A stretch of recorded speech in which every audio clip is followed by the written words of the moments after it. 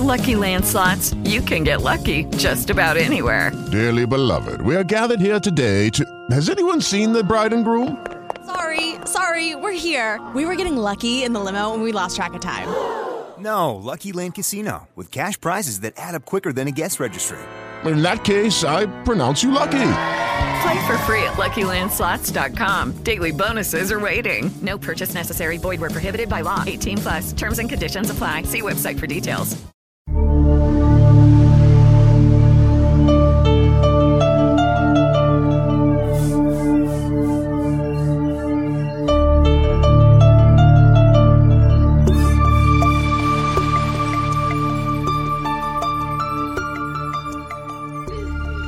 Welcome to Mysteries Abound, a collection of stories about the unusual, the strange, the perplexing, and the downright odd. In our world today, mysteries abound.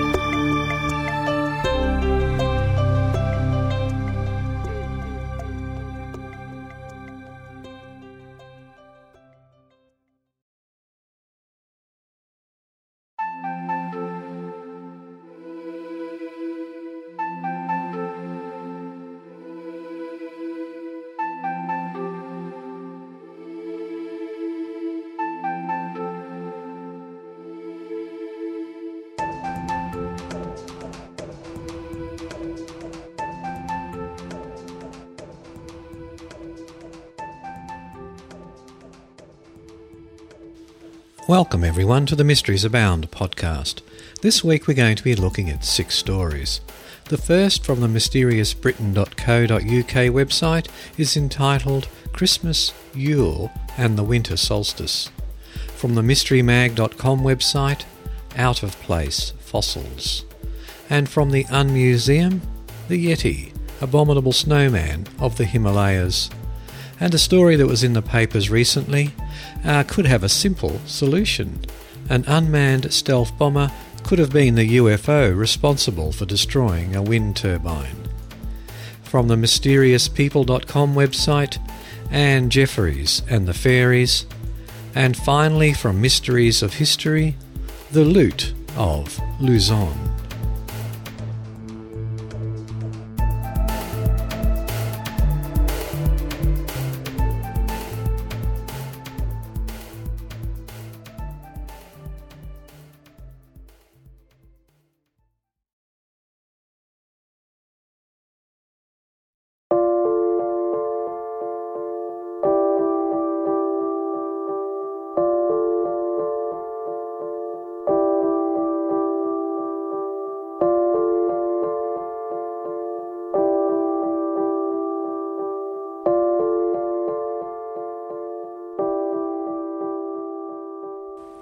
And our first tale this week comes from the mysteriousbritain.co.uk website. Christmas, Yule and the Winter Solstice. The 25th of December is associated with the birth of Christ and the celebration of the Nativity. But it is also an amalgamation of pagan festivals and traditions dating back before the birth of Christ. To our ancestors, the shortest day, the 21st of December, marked the lowest ebb of the year, but it also marked the day when the sun was reborn, gradually growing in strength to the midsummer solstice. Many ancient standing stones, stone circles and other monuments are aligned with the winter sunrise on the 21st of December. The most famous being New Grange in Ireland, where a finger of sunlight shines along the dark entrance through a narrow aperture above the monument's entrance. Other sites are correspondingly aligned to the midsummer sunrise, highlighting the importance placed on these two dates. Yule was the traditional name for the celebrations around the 25th. The festival lasted for 12 days, which are now the 12 days of Christmas. The origin of the word Yule seems to originate from the Anglo-Saxon word for sun and light. most likely regarding the rebirth of the sun from the shortest day. In many places, fires or candles were kindled to burn through the 12 days that marked the festivities. Another fire tradition was that of the Yule log, lit from the remains of last year's log at sunset on the 25th of December. The Yule log was often of oak or ash, and the burned remains of it were thought to guard a home against fire and lightning. The ashes were also sprinkled on the surrounding fields to ensure good luck for the coming year's harvest. The largest remaining part of the log was kept safe to kindle next year's fire. Fraser, in his book The Golden Bough, suggests that midwinter was a major fire festival in ancient times, and it is highly probable that the Yule log was a remnant of that tradition. Many of the symbols of Christmas echo its aspect of rebirth and hope in darkness. Holly was thought to be important because it retains its greenery right through the winter months, and as such is a symbol of summer life in the winter starkness. Holly was the male symbol of this greenery, and ivy was the feminine, the two often placed together as a symbol of fecundity at the dark end of the year. There was also a belief that evergreen plants and trees were refuges for the woodland spirits through the winter months.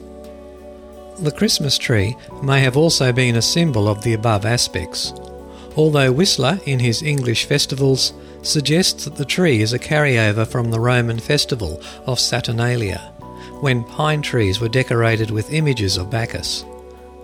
The tradition of setting up a Christmas tree within the home is generally traced back to Prince Albert, who started the practice in 1841.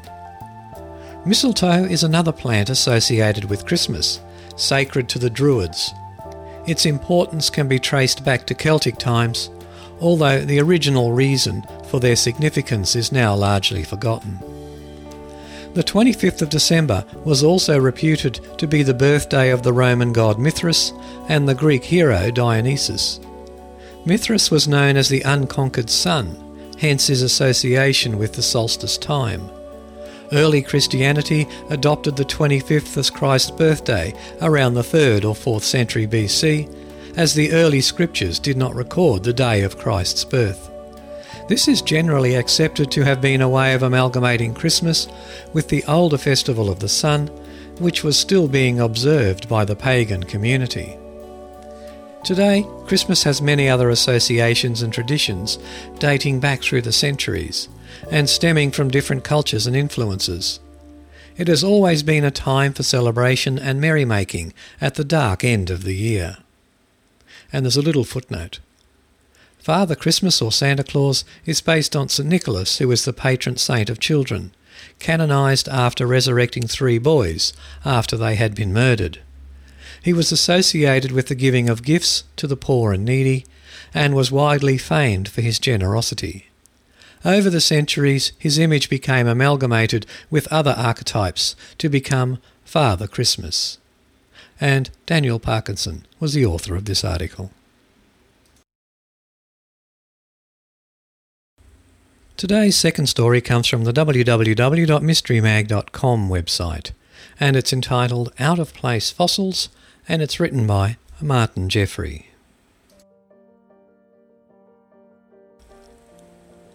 Dr. Wilbur Burroughs, head of geology at Berea College, Kentucky, announced in 1928 that he had discovered 10 humanoid footprints in Carboniferous sandstone. The prints were 9.5 inches long and 6 inches across the toes.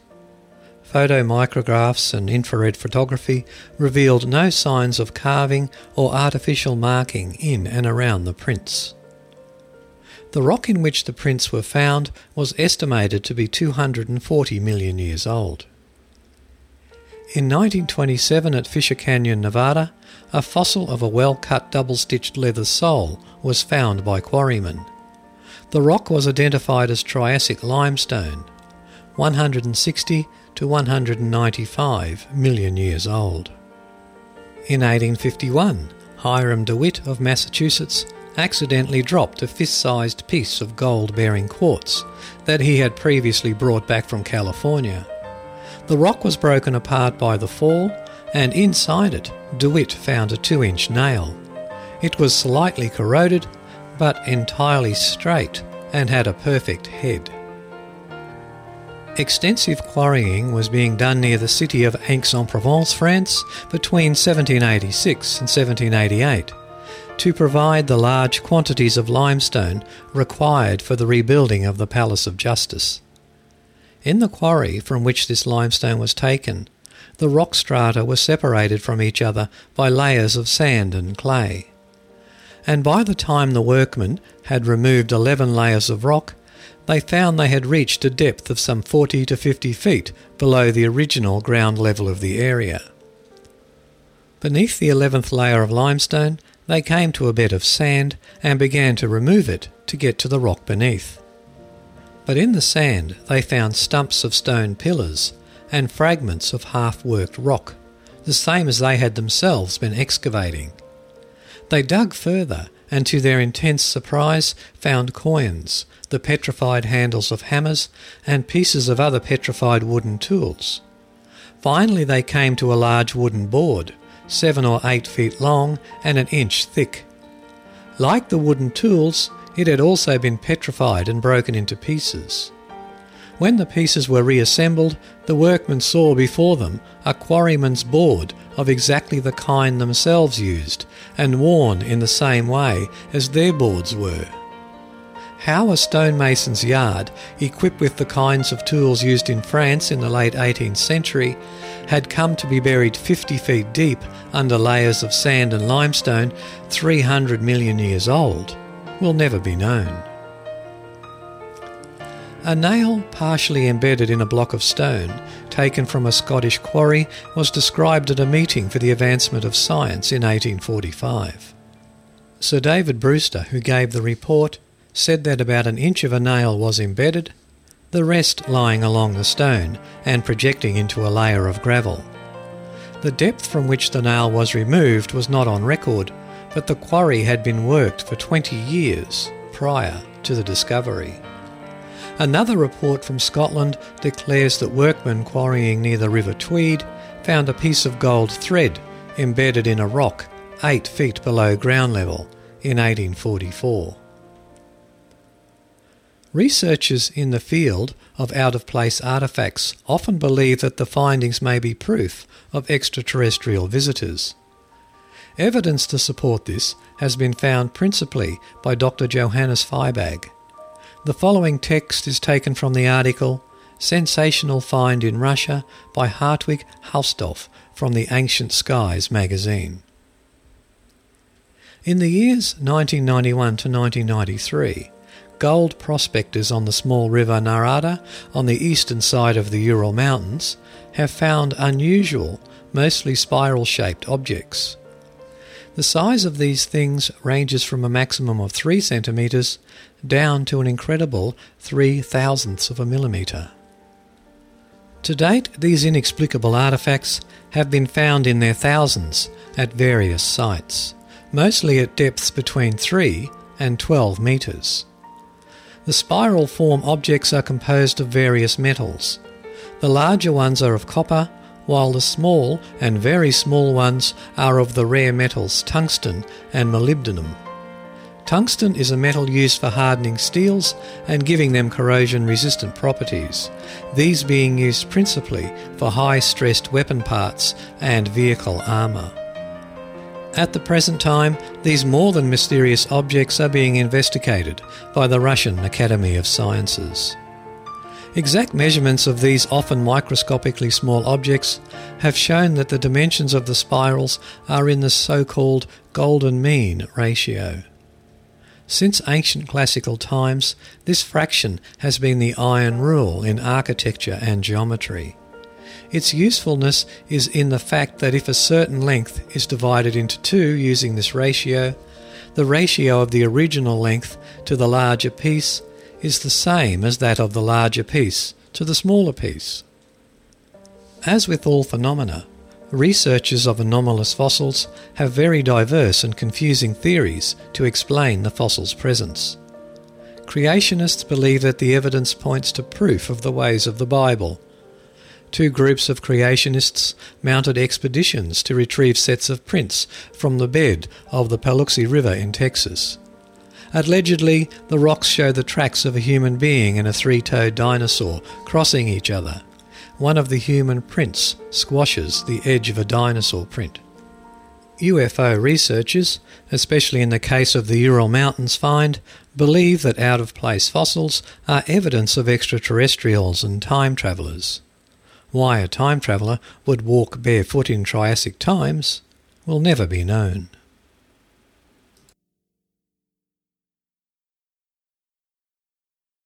Our third story today comes from the unmuseum.mus.pa.us website, the Yeti, Abominable Snowman of the Himalayas. The Himalaya Mountains, the highest range on Earth, have been referred to as the roof of the world. If that is so, there is a mystery called the Yeti in our attic. In Tibetan the word means magical creature, and truly it is a seemingly supernatural enigma in the shape of a hairy biped creature that resembles a giant ape. The Himalayas lie on the border between India, Nepal and Tibet, now part of China. They are remote and forbidding. Large stretches around these rough valleys and peaks are uninhabited. The tallest mountain in the world, Mount Everest at 29,028 feet, lies half in Nepal, half in China. It is from Nepal, though, that most attempts to climb Everest and the surrounding mountains are made. In Kathmandu, the capital of Nepal, a visitor finds himself immersed in the Yeti legend. He is a commercial moneymaker for the tourist industry. There's even a hotel named the Yak and the Yeti, as well as legend, religion and fantasy to some of the Nepalese people. The first reliable report of the Yeti appeared in 1925 when a Greek photographer, N.A. Tombazi, working as a member of a British geological expedition in the Himalayas, was shown a creature moving in the distance across some lower slopes. The creature was almost 1,000 feet away in an area with an altitude of around 15,000 feet. Unquestionably, the figure in outline was exactly like a human being, walking upright and stopping occasionally to uproot or pull at some dwarf rhododendron bushes, said Tombazi. It showed up dark against the snow and, as far as I could make out, wore no clothes. The creature disappeared before Tombazi could take a photograph and was not seen again. The group was descending though, and the photographer went out of his way to see the ground where he had spotted the creature. Tombazi found footprints in the snow. They were similar in shape to those of a man, but only 6 to 7 inches long by 4 inches wide at the broadest part of the foot. The marks of 5 distinct toes and the instep were perfectly clear, but the trace of the heel was indistinct. There were 15 prints to be found. Each one was 1.5 to 2 feet apart. Then Tombazi lost the trail in thick bush. When the locals were asked to name the beast he'd seen, they told him it was a Kanchenjunga demon. Tombazi didn't think he'd seen a demon, but he couldn't figure out what the creature was either. Perhaps he'd seen a wandering Buddhist or Hindu ascetic or hermit. As the years went by, though, and other Yeti stories surfaced, Tombazi began to wonder if he'd seen one too. Yeti reports usually come in the form of tracks found, pelts offered, shapes seen at a distance, or rarely actual face-to-face encounters with the creatures. Face-to-face encounters never come with researchers looking for the Yeti, but with locals who stumble into the creature during their daily lives. Some of the best tracks ever seen were found and photographed by British mountaineers Eric Shipton and Michael Ward in 1951. They found them on the southwestern slopes of the Menlong Glacier, which lies between Tibet and Nepal at an altitude of 20,000 feet. Each print was 13 inches wide and some 18 inches long. The tracks seemed fresh, and Shipton and Ward followed the trail for a mile before it disappeared in hard ice. Some scientists that viewed the photographs could not identify the tracks as any known creature. Others, though, felt it was probably the trail of a langur monkey or red bear.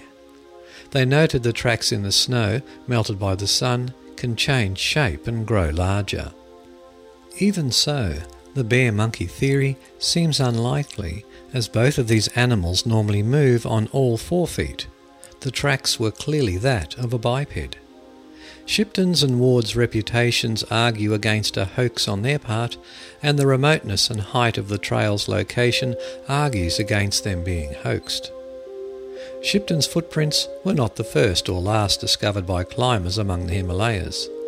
Even Sir Edmund Hillary and his Sherpa guide Tenzing Norgay, on their record ascent to the top of Mount Everest in 1953, found giant footprints on the way up. One of the more curious reports of a close encounter with a Yeti occurred in 1938. Captain D'Auvergne, the curator of the Victoria Memorial in Calcutta, India, was travelling the Himalayas by himself when he became snowblind. As he neared death from exposure, he was rescued by a 9-foot-tall Yeti that nursed him back to health until he was able to return home by himself. In many other stories, though, the Yeti hasn't been so benign.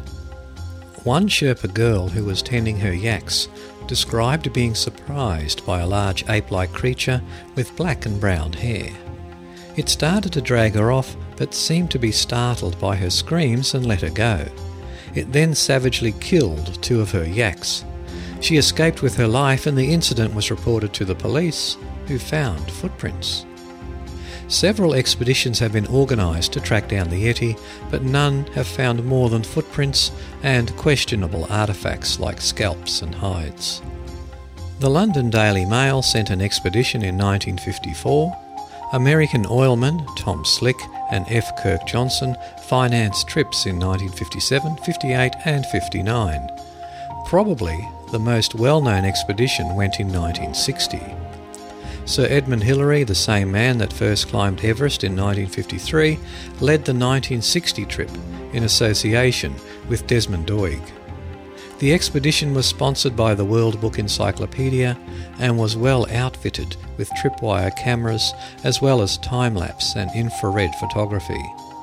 Despite a 10-month stay, the group failed to find any convincing evidence of the existence of the Yeti. The artefacts they examined, 2 skins and a scalp, turned out to belong to 2 blue bears and a Serow goat. At the time, Hillary and Doig wrote off the Yeti as a legend. Later, though, Doig decided that the expedition had been too big and clumsy. They didn't see a Yeti, he agreed, but nor did they observe such animals like the snow leopard, which was known to exist. After spending 30 years in the Himalayas, Doig believes that the Yeti is actually 3 animals.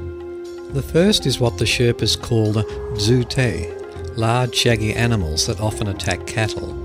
Doig thinks this is probably the Tibetan blue bear, a creature so rare it is known only in the West through a few skins, bones and a skull. The second type, called Thelma, is probably a gibbon, a known type of ape that Doig thinks may live as far north as Nepal, though it's never been spotted past the Brahmaputra River in India. The third Yeti, Mite, is the true Abominable Snowman of legend, a savage ape covered with black or red hair that lives at altitudes of up to 20,000 feet.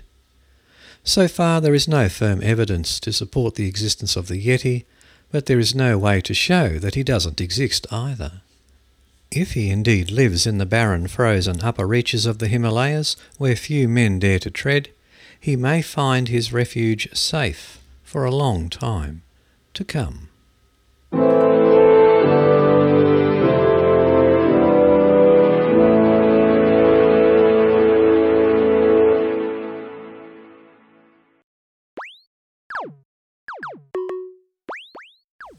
And it's time to just relate a little bit of feedback about the podcast. And this one I found on Podcast Alley, and it was submitted by Z011104C. I don't think you can say it any other way. I love it. This is one of the best produced and interesting shows out there. It never disappoints. It also has a hypnotic effect on the listener. I think he is onto some weird podcasting Zen technique that hasn't been discovered yet. Well, thanks Z011104C for your great comment. Yes, I practice my Zen technique and try to hypnotise my listeners into thinking that this is the greatest podcast on earth.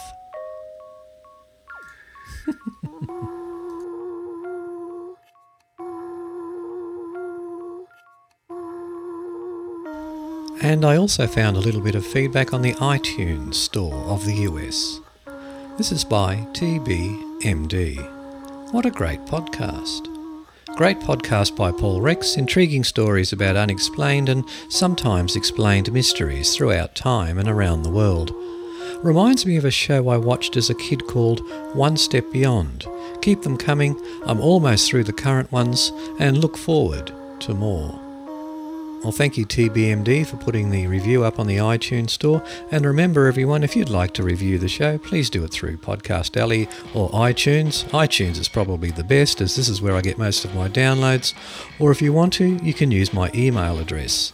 We used to use paulrex@paulrex.com, but I'm finding that email address is getting a little bit overloaded, so I've made a new one, and it's mysteries@origins.info. So it's just the one word, mysteries@origins, which is ORIGINZ.info. And Origins, of course, is my other podcast, and it's the website where you can find the show notes. And its web address is www.origins.info.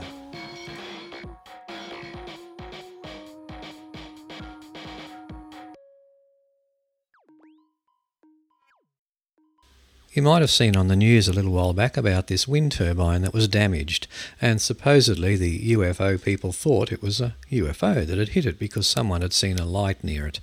But the dailymail.co.uk website has published an article with an alternative explanation, and this is an article by David Wilkes. The UFO allegedly responsible for wrecking a wind turbine could have been a secret unmanned stealth bomber on test flights. The claim came from Ministry of Defence insiders who reportedly said that a black delta-wing craft called a Tyrannus was making test runs on the coastal bombing ranges at Donanook and North Coates in Lincolnshire, near to the site of the damaged turbine. The Tyrannus, named after the Celtic god of thunder, is about the same size as a Hawk jet and is equipped with stealth equipment and an autonomous artificial intelligence system. The plane is being developed by BAE Systems and has been designed to deliver weapons to battlefields in other continents. The UFO was spotted by hundreds of witnesses, with many believing it was the work of an alien craft. One saw orangey-yellow spheres skimming across the sky. Another reported a massive ball of light, with tentacles going right down to the ground.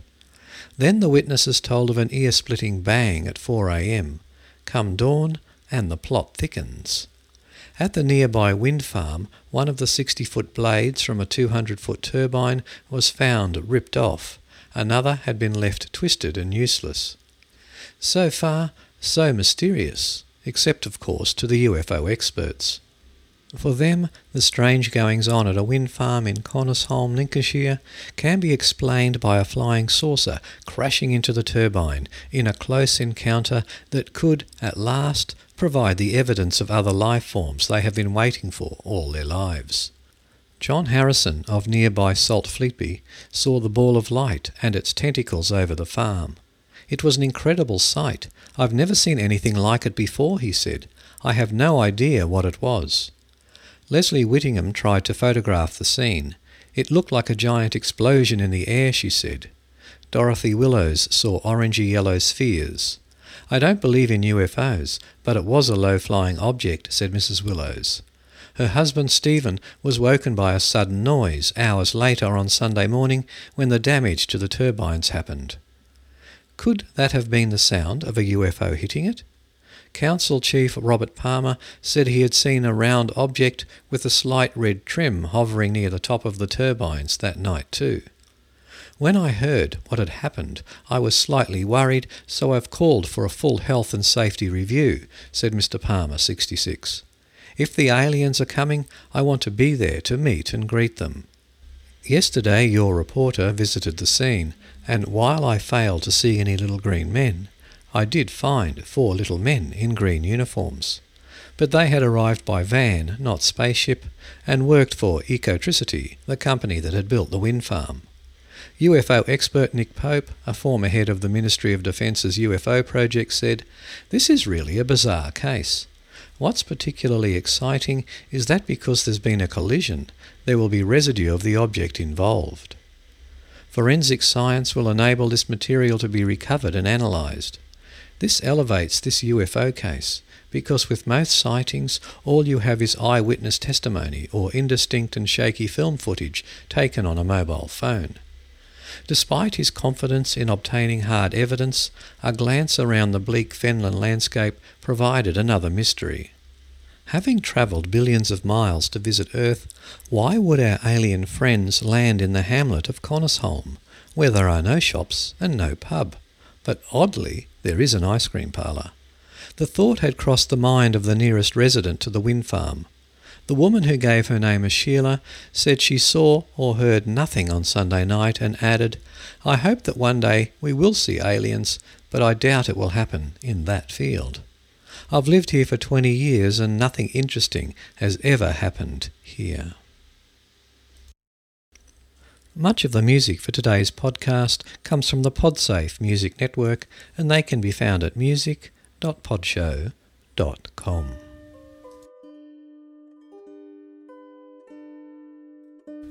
The following story comes from the www.mysteriouspeople.com website, and it's entitled Anne Jefferies and the Fairies, a real fairy tale? A well-documented and peculiar folk tale involving a human's alleged dealings with fairies, which was also widely publicised at the time, is that of Anne Jefferies of St Teith, Cornwall, England. The sources for the events are a March 1647 letter in the Clarendon manuscripts, documents dealing chiefly with English history from 1608 to 1689, and a printed letter from publisher Moses Pitt to the Bishop of Gloucester, written in 1696. Pitt was writing from experience as he was born in St Teith and was the son of Anne Jefferies' former master and mistress. Anne Jefferies was born in St Teith in December 1626, the daughter of a poor labourer. She was, by all counts, a bright and curious girl, though in common with the majority of the population at this time, she never learnt to read. West County tales of fairies and pixies held a strong fascination for the girl, and she often ventured out after dusk, searching the valleys for the good people, and singing, "Very fair and very bright, come and be my chosen sprite." When she was 19, Anne went into the service at the home of the wealthy Pitt family. One afternoon the girl was knitting in an arbour outside the garden gate, when something so alarming happened to her that she fell to the ground in a convulsive fit. Anne was found by members of the family and taken up to her bedroom, where she remained ill for some time. When she finally regained consciousness, the girl related an incredible story. She said that she had been in the arbour knitting when she heard a noise in the bushes. Then 6 tiny men appeared, all dressed completely in green, with unusually bright eyes. The leader of the fairy group, who had a red feather in his cap, spoke to her lovingly, and then jumped onto her palm, which she lifted up onto her lap. The little man then climbed up her body and began kissing her neck, which she apparently enjoyed. He then called his 5 companions, who swarmed all over her body, kissing her until one of them put his hands over her eyes, and she felt a sharp pricking sensation, and everything went dark. Anne was then lifted up into the air and carried off. When she was set down again, she heard someone say, "Tia, Tia," and her eyes were opened. The girl found herself in a paradisiacal land of temples, palaces, gardens, lakes, and brightly coloured singing birds. The richly adorned people who lived in this magical land were human-sized and spent their time dancing and playing, and Anne herself was treated like royalty. She again met her fairy friend with the red feather in his cap, but whilst they were alone together, his 5 companions arrived accompanied by an angry mob. In the ensuing struggle, her fairy lover was wounded trying to protect her, and the same individual who had blinded her before did so again. Anne was once more taken up into the air, this time with a great humming noise, and finally found herself back on the ground in the arbour. There seem to have been various side effects of Anne's apparent visit to fairyland. According to Moses Pitt, after the incident she ate no food at their house, as she claimed to be nourished by the good people themselves. Anne also began to exhibit powers of clairvoyance and healing. On one occasion she was able to heal her mistress's leg by the placing on of her hands, and before long hordes of people from all over the country were visiting her for her cures. Anne would also foretell the identities of the people who would visit her, where they came from, and what time they would arrive. But Anne's strange abilities soon came to the attention of Justice of the Peace in Cornwall, John Tregeagle. In 1646 he accused her of communing with evil spirits and had her imprisoned in Bodmin jail without food or drink. She was subsequently kept as a prisoner at the house of the Mayor of Bodmin, again without food. Amazingly, Anne continued to enjoy good health, being fed, as she claimed, by her fairy friends. In the end, perhaps because of the public furor aroused by the case, Anne was allowed to go free and found employment with a widowed aunt of Moses Pitt near Padstow in Cornwall. She continued to work her cures and subsequently married a man named William Warren. She was still alive in 1693, living in Devon with her husband, but refused to speak about her experiences, probably fearing further punishment. She told the brother-in-law of Moses Pitt, Mr. Humphrey Martin, that she did not want her life made into books or ballads, and that she would not discuss the matter, even for £500. Incidentally, Humphrey Martin was married to Moses Pitt's sister, who as a 4-year-old child had also seen Anne's fairies and had been given a silver cup by them. The case of Anne Jefferies is certainly an incredible, some might say unbelievable one. Possible explanations vary, though perhaps one of the most interesting is that Anne's experience is in some way related to modern-day alien abduction scenarios, which also feature strange sounds, miniature people, and the sensation of flight. However, the incident in the arbour, which seems to have started the whole series of events, could just as easily be attributed to daydreaming and wish fulfilment, especially considering the girl's attested devotion to fairies and fairy lore. Alternatively, perhaps there was a real incident. Maybe the girl was attacked or even raped by an intruder, and she was in such a state of shock that her mind, refusing to accept the horrible facts of what really happened, concocted the whole fairy abduction story as a defence mechanism. But this would not explain Anne's subsequent clairvoyance, her power to cure, or how she was able to live without eating any food, especially in the austere surroundings of Bodmin jail and under the watchful eye of the mayor as a prisoner in his house.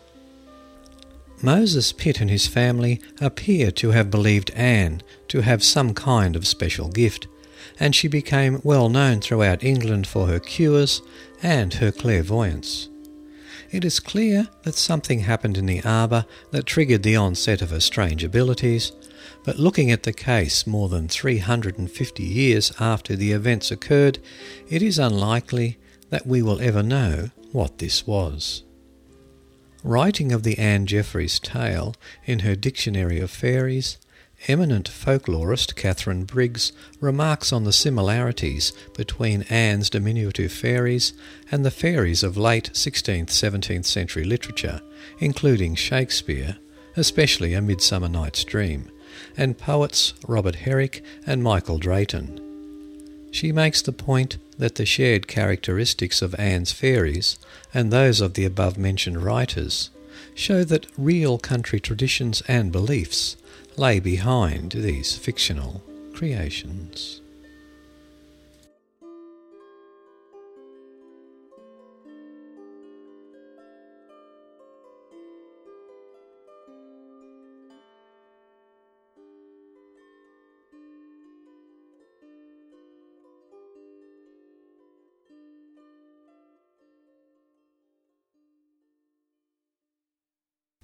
And our final story today comes from the www.usnews.com website, and it's from their Mysteries of History section. The Loot of Luzon. Tokyo gold buried in the Philippines? Really? And it's written by Mike Tharp.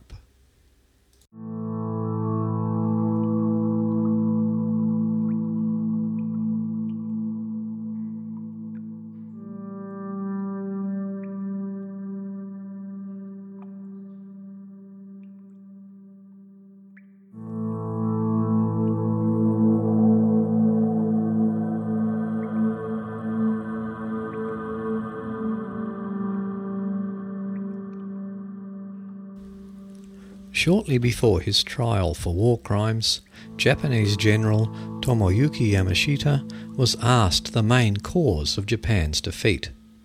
According to historian John Dower, the general responded with the only English word he used in the entire interview: science. Science, as it turns out, has almost nothing to do with Yamashita's personal legacy. As legend has it, Emperor Hirohito ordered him to hide tons of gold and other treasures in a maze of booby-trapped Philippine tunnels, riches to help Japan rebuild from the ashes of its imminent defeat. Historians have never unearthed credible evidence of the Yamashita gold, but the story took on a life of its own. Today, 55 years after the stocky general walked out of his mountain redoubt and surrendered to US infantrymen, there's a ready supply of books, articles and websites about the treasure. The best-selling novel Krypton Omicron by Neil Stevenson cuts between World War II and present in a tale about the gold. Earlier this year, a non-fiction secret history of Japan's Yamato dynasty breathlessly exposed a plot in which stolen Pacific War gold has underwritten Japan's post-war economic miracle. Stevenson's book is much more believable. There are many versions of the tale, but the main elements are pretty standard. Beginning in the late 1930s in Manchuria and China, Japanese teams pillaged the countries they colonized, stripping them of the most precious metals and jewels. Ultimately, this hoard was loaded onto a Japanese ship which sailed for the Philippines. The ship made land in the Philippines, the story goes, and Yamashita hid the riches on the island of Luzon in tunnels guarded by trip mines and gas canisters. After the war, the Japanese are said to have funneled the gold back to Tokyo. The legend ignores several facts. Yamashita was never a favourite of the military clique running the war. He was cashiered by Prime Minister Hideki Tojo. In 1944, after Tojo was removed, Yamashita was dispatched to the Philippines. From December 1944 until he handed over his sword in September 1945, Yamashita had to relocate his headquarters at least 6 times, driven ever deeper into the mountains and jungles by devastating US air, land and sea power. It's hard to see when he would have had time to hide all that gold. It makes a good yarn, but that may be all. We heard rumours, but we couldn't track any of them down, recalls Kei Tateishi, stationed in the Philippines with the Japanese news agency Domei in 1943 to 1944. As far as I know, and the sources I talked to, it was a lot of hogwash.